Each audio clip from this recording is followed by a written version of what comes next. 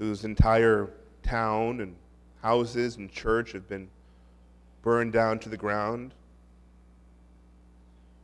And we know that in your sovereign wisdom, there's indeed a purpose, a good purpose for this flock of saints. We don't know what it is, but you do. And so we pray for comfort, encouragement, and strength.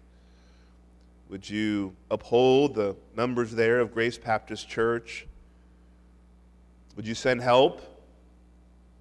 Would you cause your Spirit to strengthen their hearts, that their hope in Christ in the future would shine so brightly that it would be a testimony to the community around them? And Lord, we pray for all the residents of the west coast of Maui.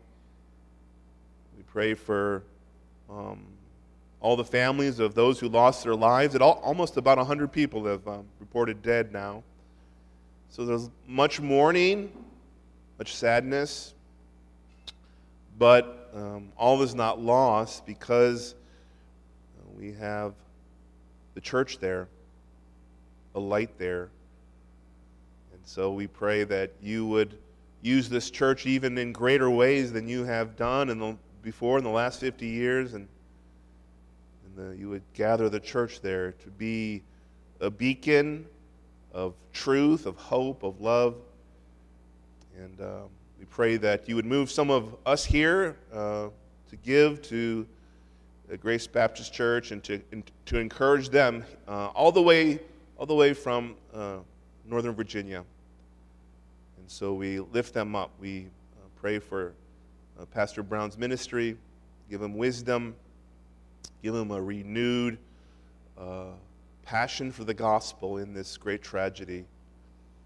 And Father, now we pray for your word, the preaching of your word. Would you open our eyes and help us see the glory of Christ's power and Christ's love and Christ's grace. Pray this for your glory. In Jesus' name, amen. If you can open your Bibles to John chapter 9. John chapter 9. Let me read the entire chapter for you. John chapter 9. The Apostle John writes these words. As he passed by, he saw a man blind from birth, and his disciples asked him, saying, Rabbi, who sinned, this man or his parents, that he would be born blind? Jesus answered, neither this man nor his parents sinned, but this was so that the works of God might be manifested in him. We must work the works of him who sent me as long as it is day. Night is coming when no one can work. While I am in the world, I am the light of the world. When he said this, he spat on the ground, made clay of the saliva, and rubbed the clay on his eyes, and said to him, Go wash in the pool of Siloam, which is translated sent. So he went away and washed and came back seeing. Therefore the neighbors and those who previously saw him as a beggar were saying, Is not this the one who used to sit and beg? Others were saying, This is he. Still others were saying, No, but he is like him. He kept saying, I'm the one. So they were saying to him, How then were your eyes opened? He answered, The man who was called Jesus made clay and rubbed my eyes and said to me, Go to Siloam and wash. So when I went away and washed, I received sight. And they said to him, Where is he? He said, I do not know. They brought to the Pharisees the man who was formerly blind. Now it was the Sabbath on the day when Jesus made the clay and opened his eyes. So the Pharisees also were asking him again how he received his sight. And he said to them, He applied clay to my eyes, and I washed and I see. So then some of the Pharisees were saying, This man is not from God because he does not keep the Sabbath. But others were saying, How can a sinful man do such signs? And there was a division among them. Therefore they said to the blind man again, What do you say about him since he opened your eyes? And he said, He is a prophet. Then the Jews did not believe it of him that he was blind and had received sight until they called the parents of the very one who had received his sight and questioned them, saying, Is this your son who you say was born blind? Then how does he now see? So his parents answered and said, "We know that this is our son and that he was born blind, but how he now sees we do not know, or who opened his eyes we do not know. Ask him. He is of age. He will speak for himself." His parents said this because they were afraid of the Jews, for the Jews had already agreed that if anyone confessed him to be Christ, he was to be put out of the synagogue. For this reason his parents said, "He is of age, ask him." Therefore a second time they called the man who had been blind and said to him, "Give glory to God. We know that this man is a sinner." He then answered, "Whether he is a sinner I do not know. One thing I do know, that though I was blind, now I see." So they said to him, "What did he do to you? How did he open your eyes?" He answered them, "I told you already, and you did not listen. Why do you want to listen again? Do you want to become his disciples too?" And they reviled him and said, You are his disciple, but we are disciples of Moses. We know that God has spoken to Moses, but as for this man, we do not know where he is from." The man answered and said to him, "Well, here is a marvelous thing, that you do not know where he is from." And he opened my eyes. We know that God does not listen to sinners, but if anyone is God-fearing and does his will, he listens to him. Since the beginning of time, and it has never been heard that anyone opened the eyes of a person born blind. If this man were not from God, he could do nothing. They answered and said to him, "You were born entirely in sins, and you were teaching us." So they put him out. Jesus heard that they had put him out, and after finding him, he said, "Do you believe in the Son of Man?" He answered and said, "Who is he, Lord, that I may believe in him?" Jesus said to him, "You have both seen him, and he is the one who is talking with you." And he said, "Lord, I believe." And he worshipped him.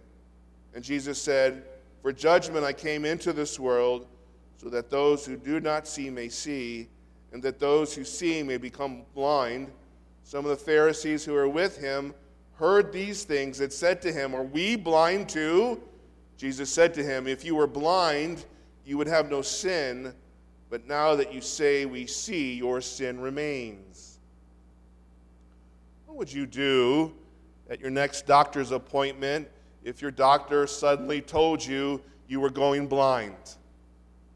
Would any cost of surgery for your eyesight, to keep your eyesight, would any cost be too high? Would $1 million be the limit? Would you tell the doctor, "No, doctor, I'm not going to, my savings, borrowing from banks and people as much as I can is not worth trying to keep my vision"? Of course not. Because being able to see with your eyes is a priceless gift. There is no amount of money that would be too much for me to spend to keep my vision. There's no surgery I would not attempt to partake of to save my eyesight. There's no country that would be too far for me to go if I knew there was a chance that someone could cure my blindness. And I think this is true for all of us. Life would be so much more difficult. Life would be so much less enjoyable. Life would be absolutely different in a bad way if you were blind. And the same is true when you're spiritually blind. Life is more difficult when you're blind to the word of Christ. When you're blind to the law of God, you will make the wrong moral decision 9 times out of 10. The morality contained in Scripture is designed for your good. So when you're always falling into sexual immorality, when every educational and career choice is motivated by pride and personal comfort and personal advancement, when you spend every Friday night at the bars instead of at Bible study, you are slowly killing yourself inside and out. When you're blind to the Lord Jesus Christ, life is so much less enjoyable.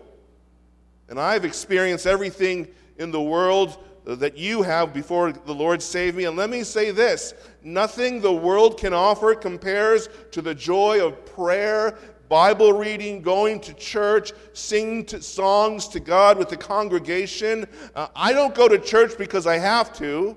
Okay, well, sort of. You guys pay me. But I go, not trying to earn something. I go to church because nothing gives me greater joy or deeper satisfaction.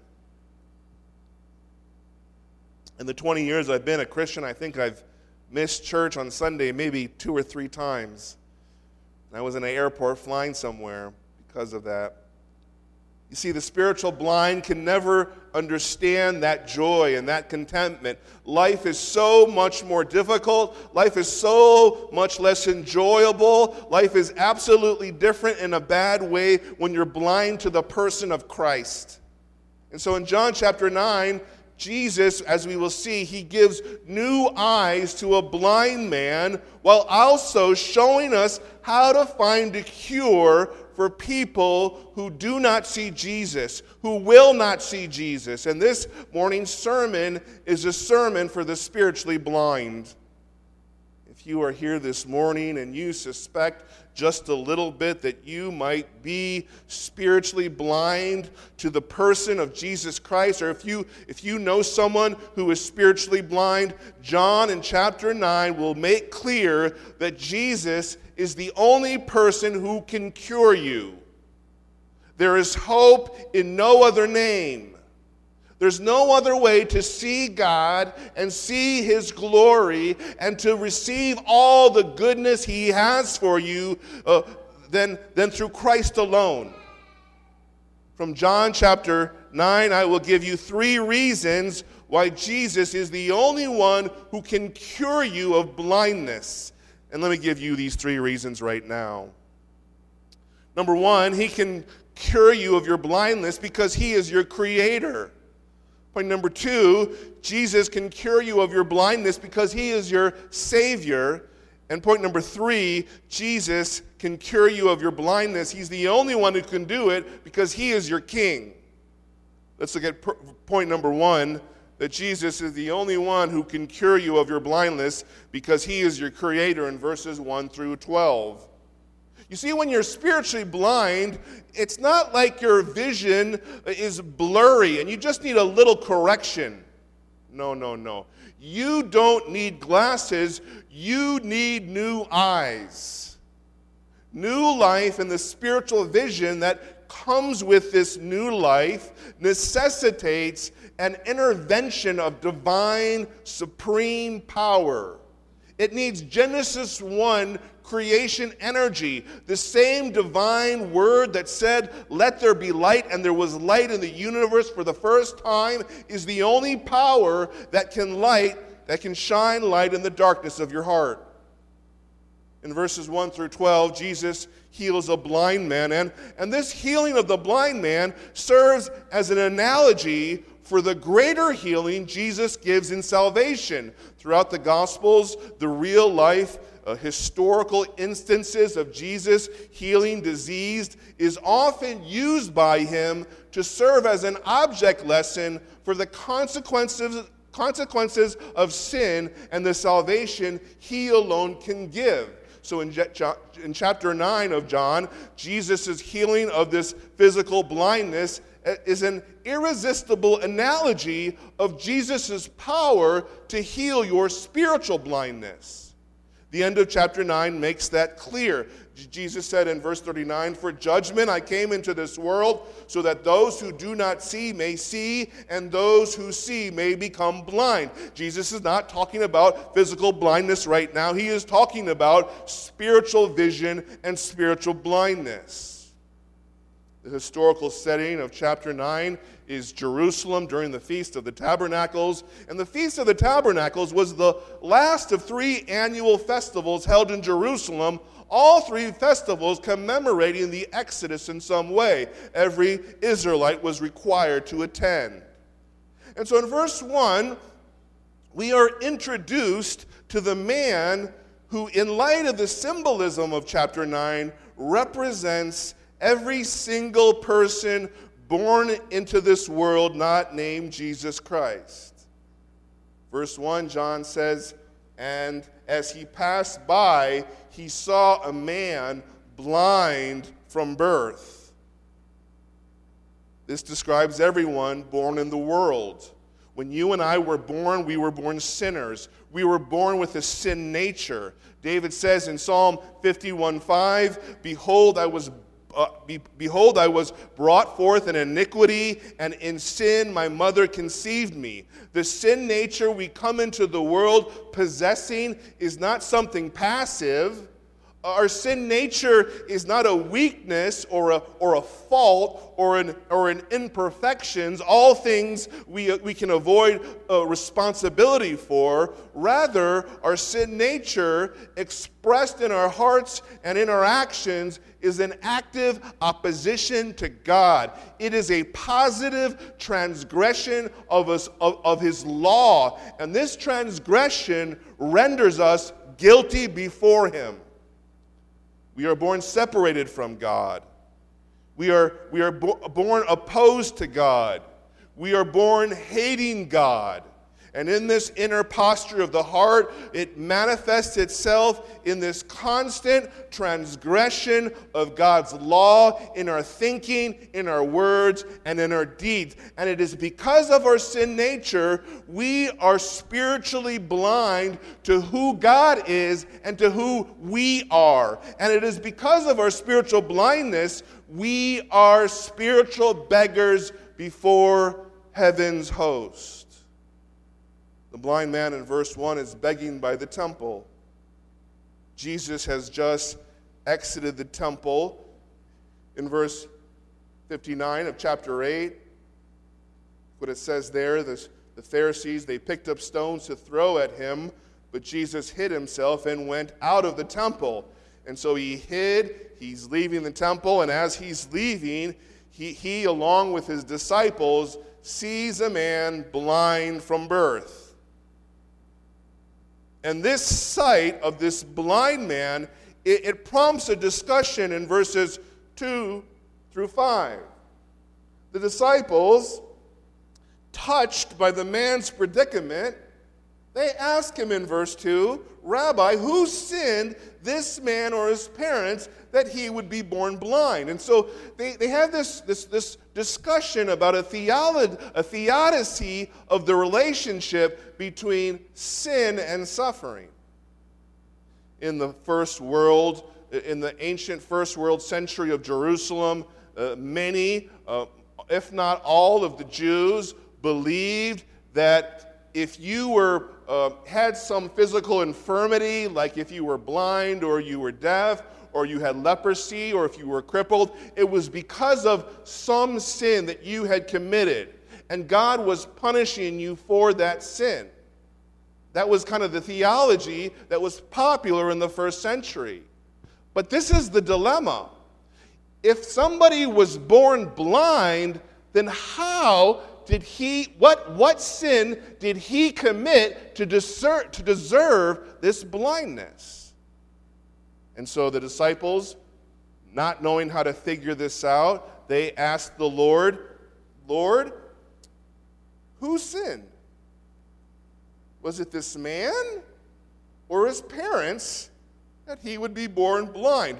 There was this theory that if you were born with a handicap, it was because somehow you sinned in the womb of your mother.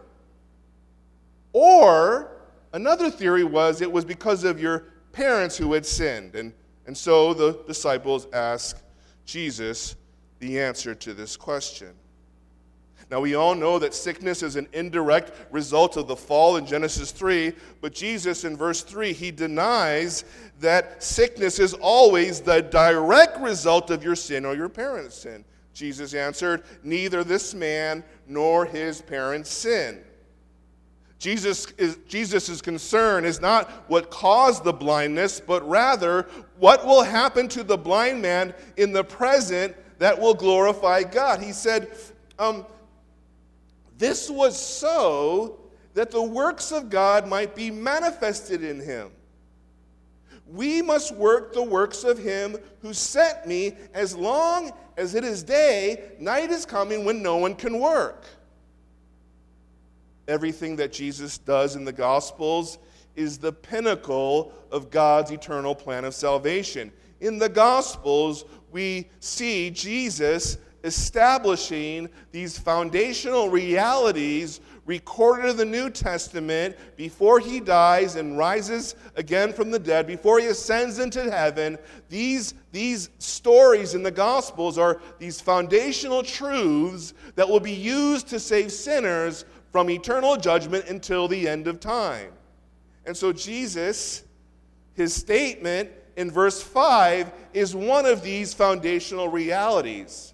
He says, while I am in the world, I am the light of the world.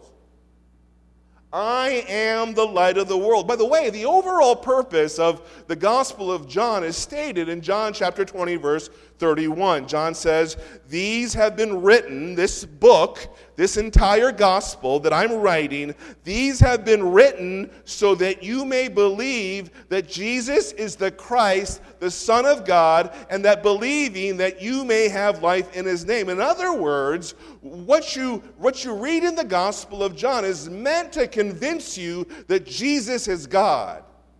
And one of the ways Jesus reveals his deity is through the words he uses to describe himself, particularly the short phrase, I am. I am.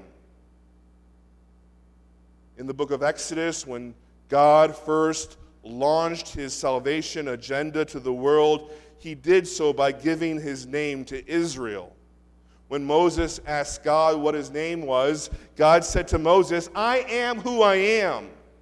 God in Exodus 3:14 says to Moses, Thus you shall say to the sons of Israel, I am has sent me to you. God's name is I am. And the name I am has the idea of separation. That God is unlike anybody you know. That you can't put God in your little human categories. The I am transcends all human thought, all human limitations. And the word Yahweh, translated often Lord, all capitals in the Old Testament, is just the noun form of the verb I am. So every time you read the Old Testament, every time you see capital L-O-R-D, that Hebrew word is Yahweh, and Yahweh means I am. I am. So John, in order to convince you that Jesus is God, he records Jesus referring to himself as I am or Yahweh throughout the gospel 7 times, along with a descriptive phrase to reveal various aspects of his divinity. In chapter 6, Jesus says, I am the bread of life. In chapter 10, Jesus says, I am the gate. He says, I am the good shepherd in chapter 10 again. In chapter 14, Jesus says, I am the resurrection and the life. Chapter 15, I am the true vine. And the 7th I am is found here in verse 5 when Jesus says, I am the light of the world. Jesus came to earth to display the light of deity. John 1:4 describes Jesus this way, in him was life, and the life was the light of men. In the same way, the Creator can give life to all men and women. In the same way, the Creator can give spiritual life to all unregenerate men and women. So can Jesus, because he's the I am too. He is the Creator too. And by giving spiritual life to sinners can now have new spiritual vision of invisible heavenly realities. And so Jesus says he is the light of the world in verse 5, and Jesus proves he is the light of the world in verses 6 and 7. Verse 6, when he had said this, he spat on the ground, made clay of the saliva, and rubbed the clay on his eyes, and said to him, Go wash in the pool of Siloam, which is translated sent. So he went away and washed and came back seeing. This is no ordinary miracle. In the entire Gospel of John, this is one of 7 signs that prove that Jesus is God, that prove that Jesus is the Creator. Jesus possesses within himself the same power and authority that God, the Creator, displayed in Genesis 1 and 2. And so in chapters 1 through 12, John confirms Jesus' deity by recounting 7 miraculous signs. And they are, first, chapter 2, Jesus turns water into wine. Number 2, he heals an official's son in chapter 4. In chapter 5, Jesus heals a disabled man. In chapter 6, he feeds 5,000 people with just a few loaves and fish. In chapter 6 again, he walks on water. And the 6th sign is right here in chapter 9 before the last sign of raising Lazarus from the dead in chapter 11. In verses 6 and 7, the Lord Jesus is proving with his actions, his words, describing himself as the light of the world in verse 5. He is demonstrating by his works, his words spoken back in chapter 8:58. Look at chapter 8:58 if you could. Jesus said to them, "Truly, truly, I say to you, before Abraham was, I am. I am. I am Yahweh." And so the clay that Jesus applies to the man's eyes in verse 6, it should remind you of Genesis 2 when God created Adam out of dirt in Genesis 2. You see, if I created a human being from the dirt of the ground, and if I breathed life into him by my own breath, it would only be consistent that I healed the same man by mixing my saliva with clay from the ground I originally made him from. So it's not the clay that healed the man. It was Jesus who healed the man in the same way God created man in Genesis 2 from dirt. See, at this point of the miracle, the point of the miracle is this. If Jesus can give you physical sight, he can also give you spiritual vision. If he can give your eyes the ability to see the setting of the sun, he can also give your heart the ability to see the glory of the risen Son of God. This is the point of the miracle in chapter 9. In verses 8 through 12, now some of the blind man's neighbors, they recognize the man who now sees. They recognize this is the same neighbor who was blind from birth. And what happens is confusion. This confusion. Verse 8, therefore the neighbors and those who previously saw him as a beggar were saying, "Is this not the one who used to sit and beg?" Others were saying, "This is he." Still others were saying, "No, but he is like him. He looks like the same guy, but he can't be the same guy because no one born blind ever sees again." And there's quite the chaos until the man says over and over, "I am the one. I am the one." And he answers, and then they ask him in verse 10, "How were your eyes open?" And in verse 11 he says, "The man who is called Jesus, he's the one who gave me my vision." And they said to him that, "Hey, where is he?" Verse 12. And the man responds in verse 12 with, "I don't know." The man says, I can see everything right now with my physical eyes, but I still haven't seen Jesus yet. I know I can see everything around me, but I don't know who Jesus is. I don't know this Jesus very well. You see, so far in chapter 9, there has been only one kind of blindness that has been cured. We still need a cure, however, for a greater blindness, for a more dangerous blindness, a blindness that keeps you from seeing Christ. And so we were introduced to a physically blind man in verses 1 through 12. Now we're introduced to spiritually blind men in verses 13 to 34. Who are they? Look at verse 13.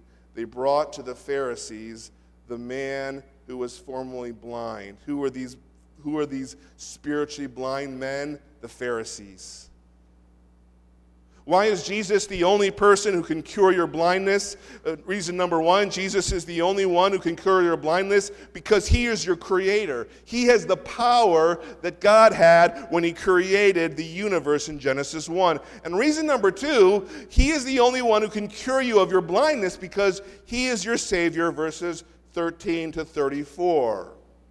In verses 1 through 12, the blind man, he learned one thing about Jesus. He learned that Jesus possessed omnipotent power within himself. Jesus didn't call out to God for this power. Think about it. Jesus healed the blind man born from birth by spitting on the ground and rubbing the clay on the guy's eyes. You see, my saliva, it doesn't do very much. You know, I might win a spitting contest with my 5-year-old. That's all my saliva does. But Jesus' saliva gives blind men sight. I mean, the blind man experienced the power of the Creator. I mean, that's power. That is power. When your saliva can give people vision. And now in verses 13 and 34, the blind man learns a second quality about Christ, and it's this: Jesus is a sinless Savior. Jesus is sinless. You see, the conversation in verses 13 through 34, this conversation prompts the blind man to think about whether or not Jesus was a sinner. I mean, he already knows that the Lord is powerful, but is he also sinless? This is the question. And if he has creation power, and if he's also sinless, then what does that make Jesus by the time we get to the end of chapter 9? And we're going to find out. There are 3 main sections in verses 13 through 34.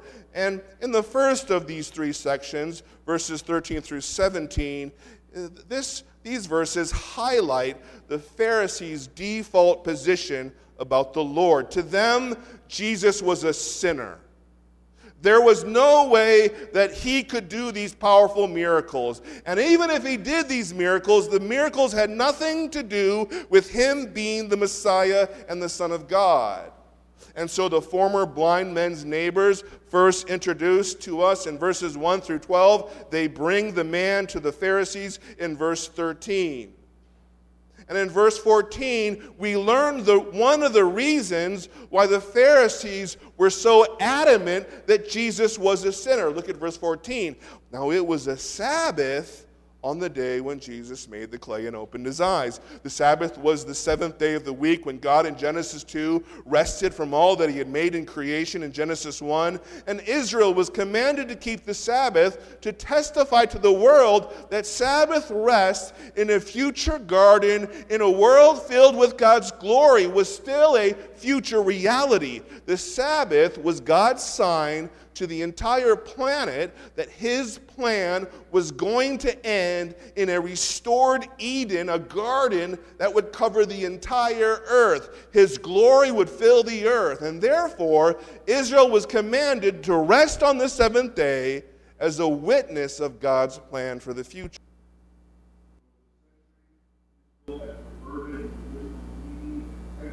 Sabbath, instead of a day of worship for Israel to God who would restore rest to the world, the Sabbath turned into a legalistic way to earn favor from God. And the Pharisees had made up all their own rules defining what was work and what was rest, and this is what you could do, and this is what you couldn't do, and they were silly, didactic rules. And one of them was you couldn't help somebody who was sick unless they were dying. So let's say Peter was sick, and he said, hey, George, that was his roommate. He's taking me some Kleenex, and if it was a Sabbath, I would have to say, sorry, Peter, that's considered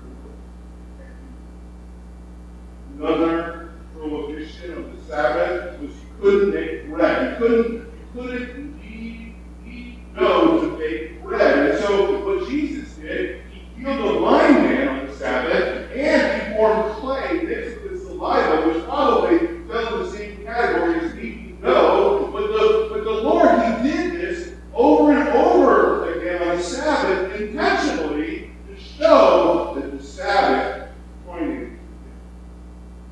He did this on the Sabbath to show that the Sabbath pointed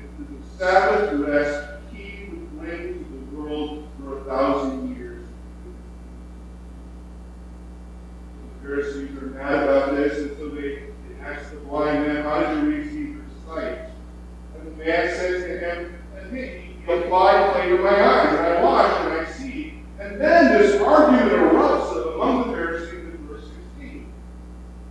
Verse 16, some of the Pharisees were saying, this man is not from God, because he does not keep the Sabbath. But others were saying, how can a simple man do such signs? And there was a division among them.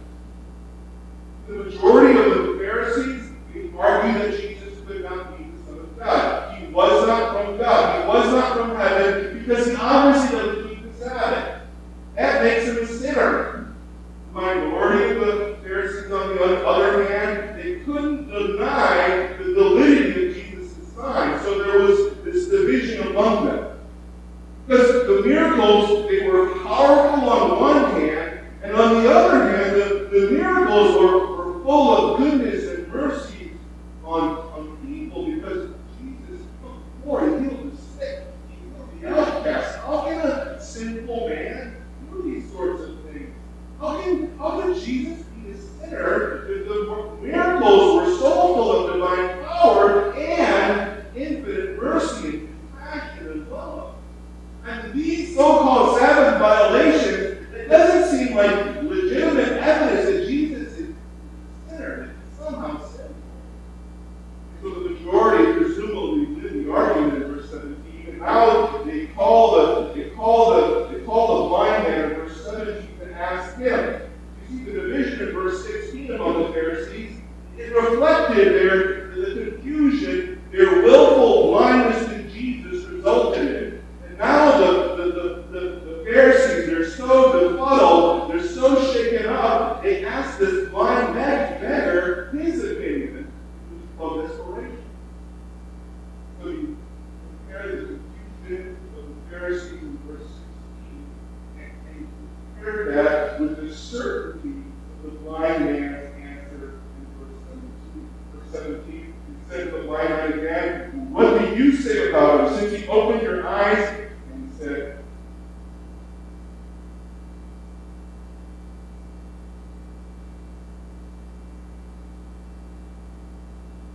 blindness.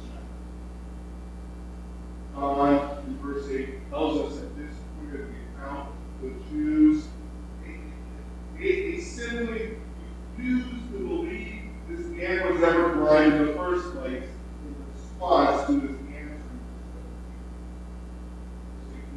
And the Jews did not believe of him that he was blind and hadn't seen the sight.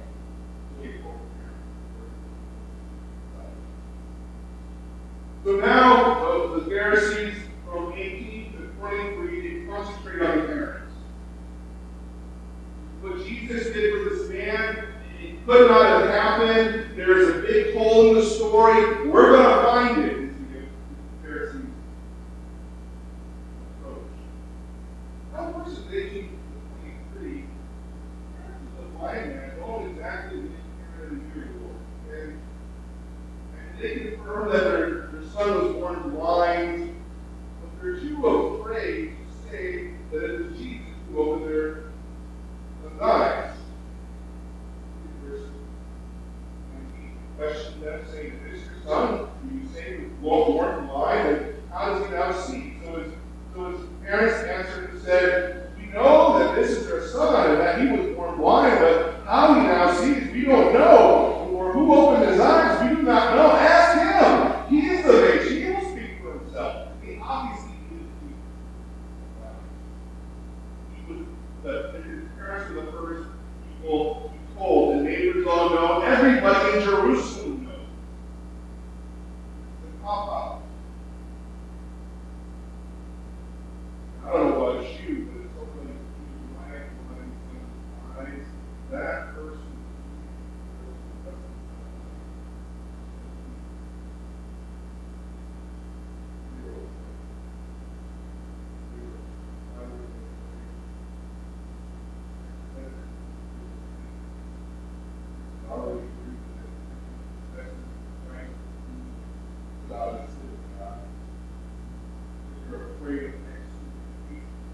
God was the source of every Jewish social, professional life. All your friends, all your relationships, all your business contacts, all the religious instruction was centered around the synagogue. So to be kicked out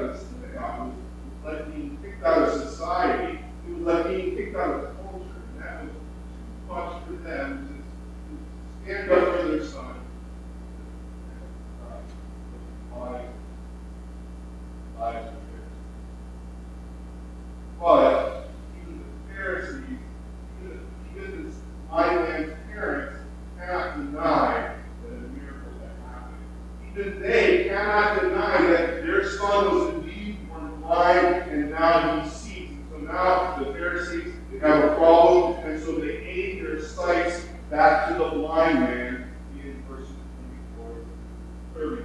They say in verse 24, the second time they called the man who had been blind and said to him, "Give glory to God. We know that this man is a sinner." We know he's a sinner. You're hiding something. You're hiding some dirt about Jesus. And we're going to find out. The Pharisees, they are hell-bent on finding guilt. This phrase, "give glory to God," it means to take an oath. Swear to tell the truth, the whole truth, and nothing but the truth.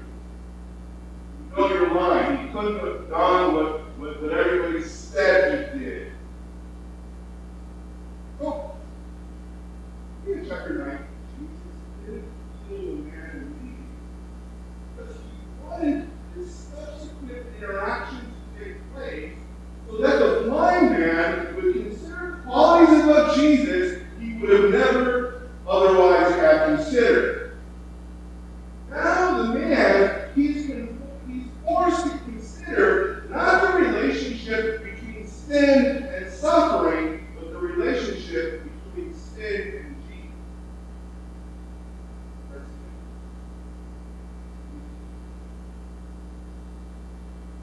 Jesus is he a sinful man like you and me? He's forced to think about this question.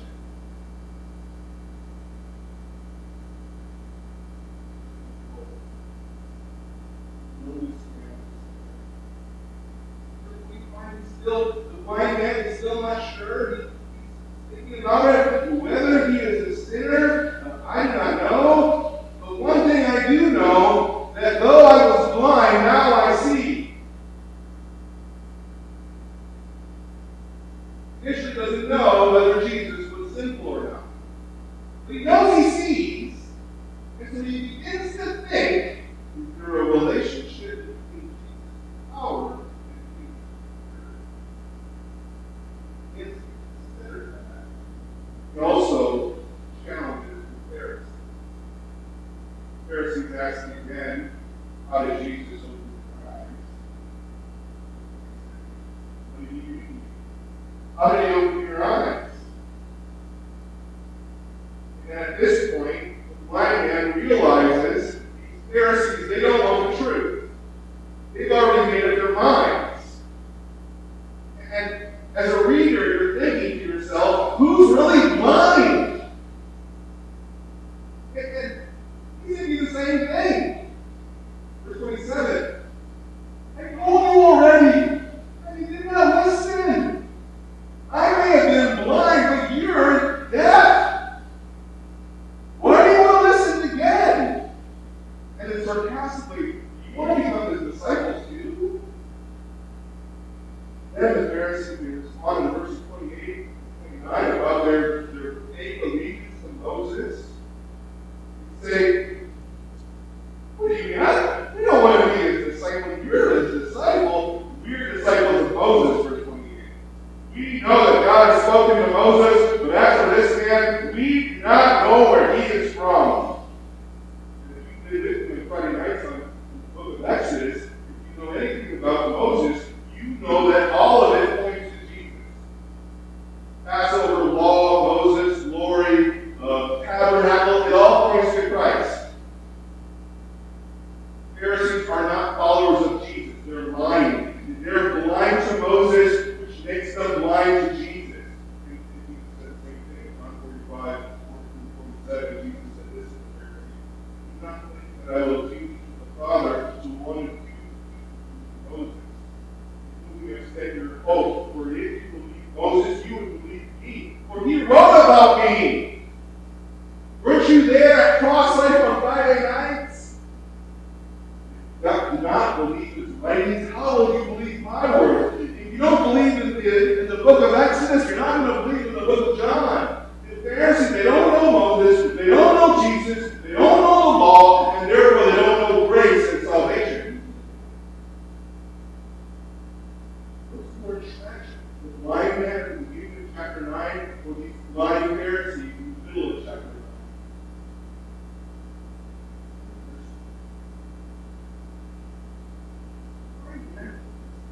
Blind man, he's astounded now. He is flabbergasted at the spiritual blindness of the Pharisees. He says in verse 30, it's a marvelous thing. And here's what is so amazing about what is happening right now. That you do not know where he is from, and he opened my eyes. I'm a blind beggar. I was a blind beggar.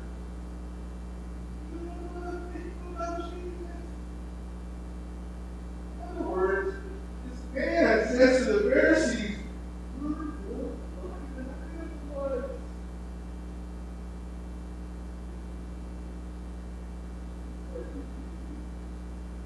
This former blind man, he knew his theology. First century Jewish culture, poor and rich, all taught their children parents were part of the synagogue. He spent his days begging in the temple. He heard the rabbis teach. He heard those who went to the temple talk about what they learned in the temple. He might have joined in. He said, yeah, I agree with that. I don't agree with this. You got a quarter you can spare me? And so the blind man, he was ready for the Lord when the Lord came to him. So now, this former blind man, this beggar, he teaches these blind Pharisees a little theology lesson about the person of Christ. He goes and he says in verse 31, to them,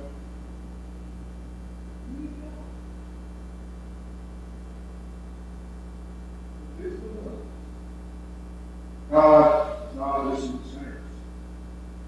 Anyone without hearing and does his will, he listens to him. This is theology from the Psalms, right? Now we are toward the righteous. Psalm 44:17. The righteous cry, and now he hears and delivers them out of all their troubles. James, the prayers of a righteous man availeth much. James, at the author of the Psalms. And the blind man says to the Pharisee, everybody knows this. You got 150 Psalms that says it at every single Psalm. How do you not get this? God doesn't hear the prayers of a sinful man. He doesn't work miraculous good and mercy and grace to somebody who's demon possessed. That cannot be. He says this in verse 32. Since the beginning of time, it has never been heard that anyone opened the eyes of a person born blind. In the Old Testament, there is no record of anybody who healed of blindness. Isaiah, this healing, this power to heal blindness is a unique miracle reserved only for the Messiah. The ability to heal somebody's vision is the Messiah's calling card. In Luke 4, when Jesus reads Isaiah 61, and then when he applies that passage to himself, this is what Jesus read. This is what Luke said in chapter 4, 17-18. And the scroll of the prophet Isaiah was handed to him. He opened the scroll and found the place where it was written, the Spirit of the Lord is upon me, because he anointed me to preach the gospel to the poor. He has sent me to proclaim release to the captives and recovery to the blind. That's me. Isaiah, physical blindness and spiritual blindness go hand in hand. The reason blindness is reserved as a physical miracle for the Messiah alone is to show that whoever can cure physical blindness is the one who can cure spiritual blindness. This is the Messiah's, this is Jesus' calling card. And then blindness. This man were not from God, he could do nothing. From the time he did this, the man has reached a settled conclusion about Jesus' sinless life. And this is his thought process. If no one but Jesus can cure blindness, and if he was cured by his Father because of his righteousness,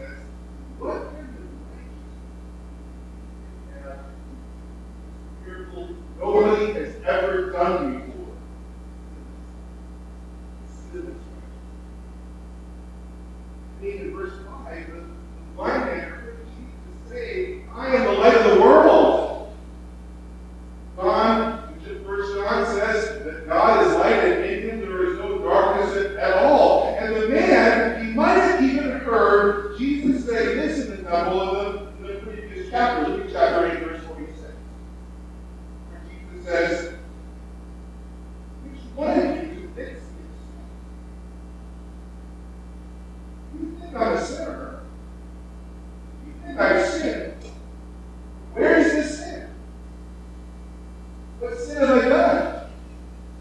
And this question of sinlessness, and this statement about his own sinlessness, it follows the charge in verse 44, where Jesus tells the Pharisees, you are of your father the devil. And Jesus is contrasting his origin, his father who is in heaven, with their father who is the devil, by saying, I'm sinless, and that proves I'm from God. My sinless life proves where I'm from. A man, in verse 33, in an understatement of understatements, stated negatively says, this man were not from God, he could do nothing. Stated positively to me, Jesus is obviously from God because he can do everything God does, and he can do everything God does.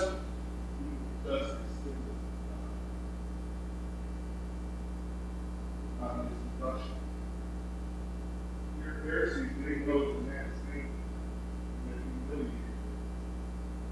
So humiliated, how they are. We're born entirely in sin. That's why they're born.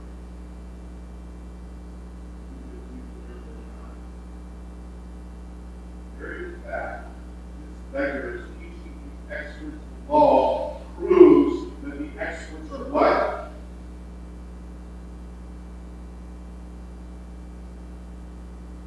They're more blind than ever. So the Pharisees.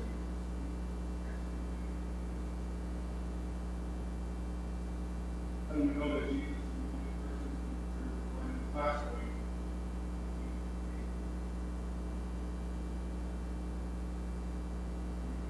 About the man being kicked out of the Jewish community in 35.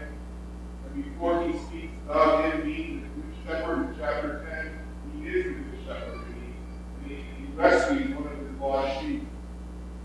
And in verse 35, he reveals more about his person than his former blind man. The man, he learned about Jesus' power when he was cured of his blindness.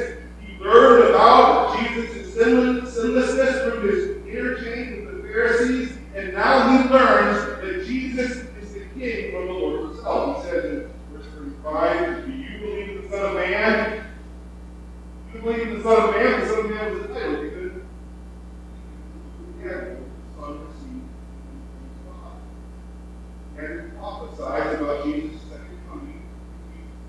He comes over the entire world. And so Jesus says to the man who knows his theology, who knows the manual, hey, remember the Son of Man, remember the title, remember the kingdom that is given to him by his Father? I'm the Son of Man. I'm the King. By the way, in the book of Isaiah says that in this future kingdom, everybody can see. Isaiah says that there are no physically blind, there are no spiritually blind in Jesus' kingdom. The King in his kingdom wills it so. He decrees it so. And verse 36, the man says, who is he, Lord? I don't believe in him. Remember, he didn't see him the first time. He said to them, he's the one who's talking to you. You're looking at him right now in the face. So, yes, the man was given physical eyes to see the world around him for the first time, and now he's given spiritual vision to see the creator of the world. God. He's a blind man that's been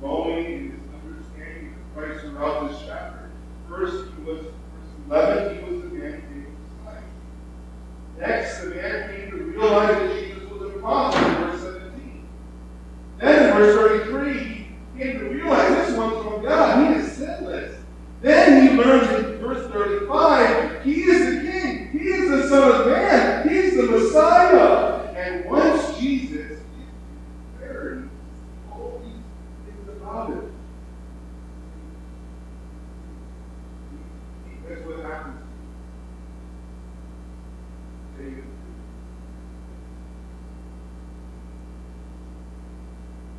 Said, Lord, I believe. Worship. Lord, I believe. When you see eyes, you believe in him. When you see Jesus for the first time, he becomes your Lord. And you worship him for the rest of your life.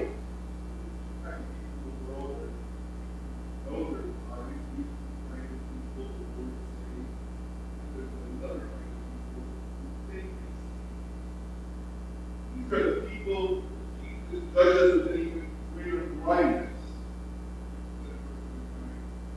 Judgment I came so that those who do not see may see, and that those who see may become blind. You know you're blind. You know you're blind because some people don't.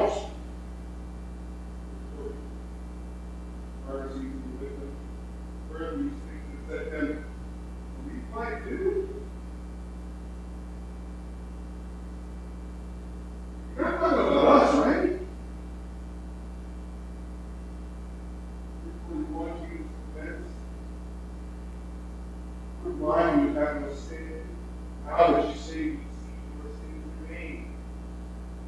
I could save you if you would only realize how blind you are. It says, the only way I can see,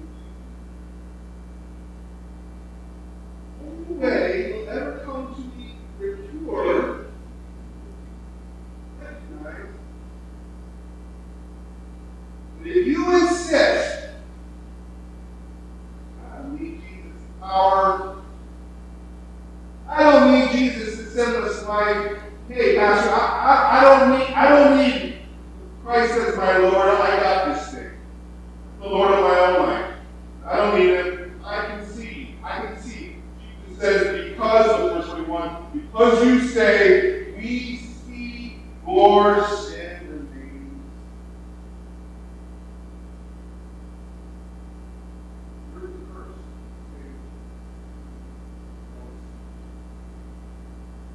And say you see, but don't see.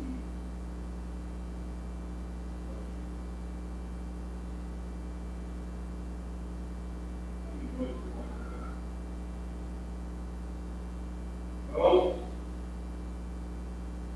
the Lord, like this corner right hand, you remind you of yourself a little bit, or do you resonate with these Pharisees more?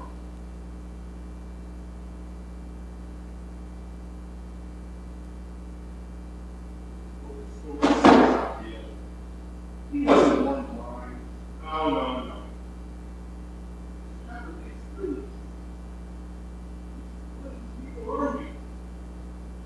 Blind man who sees Jesus for the first time, for the blind Pharisees who don't know they're blind. There's this clear compare and contrast dynamic going on in chapter 9. Here's two kinds of people.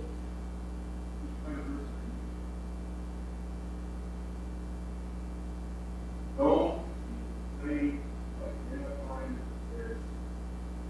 This is the hope. This is the intention of the Lord. If you can recognize your blindness, He can.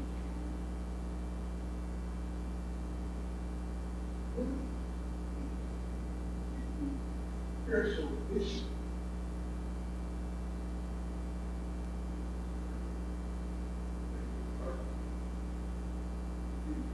That I am the light of the world. His light of the world. Where Jesus only light, glory, and beauty of Jesus. Come to the light of the world. Beckon like a blind beggar to come.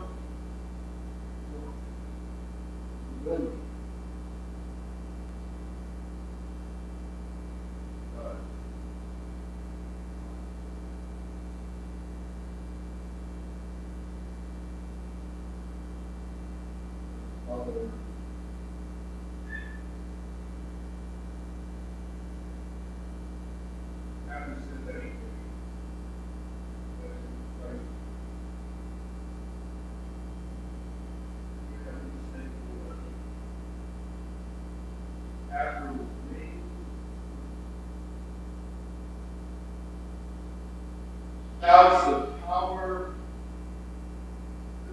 life, kingship, passion, mercy, and grace. Pray for anybody here, skeptical, how's this thing for happening?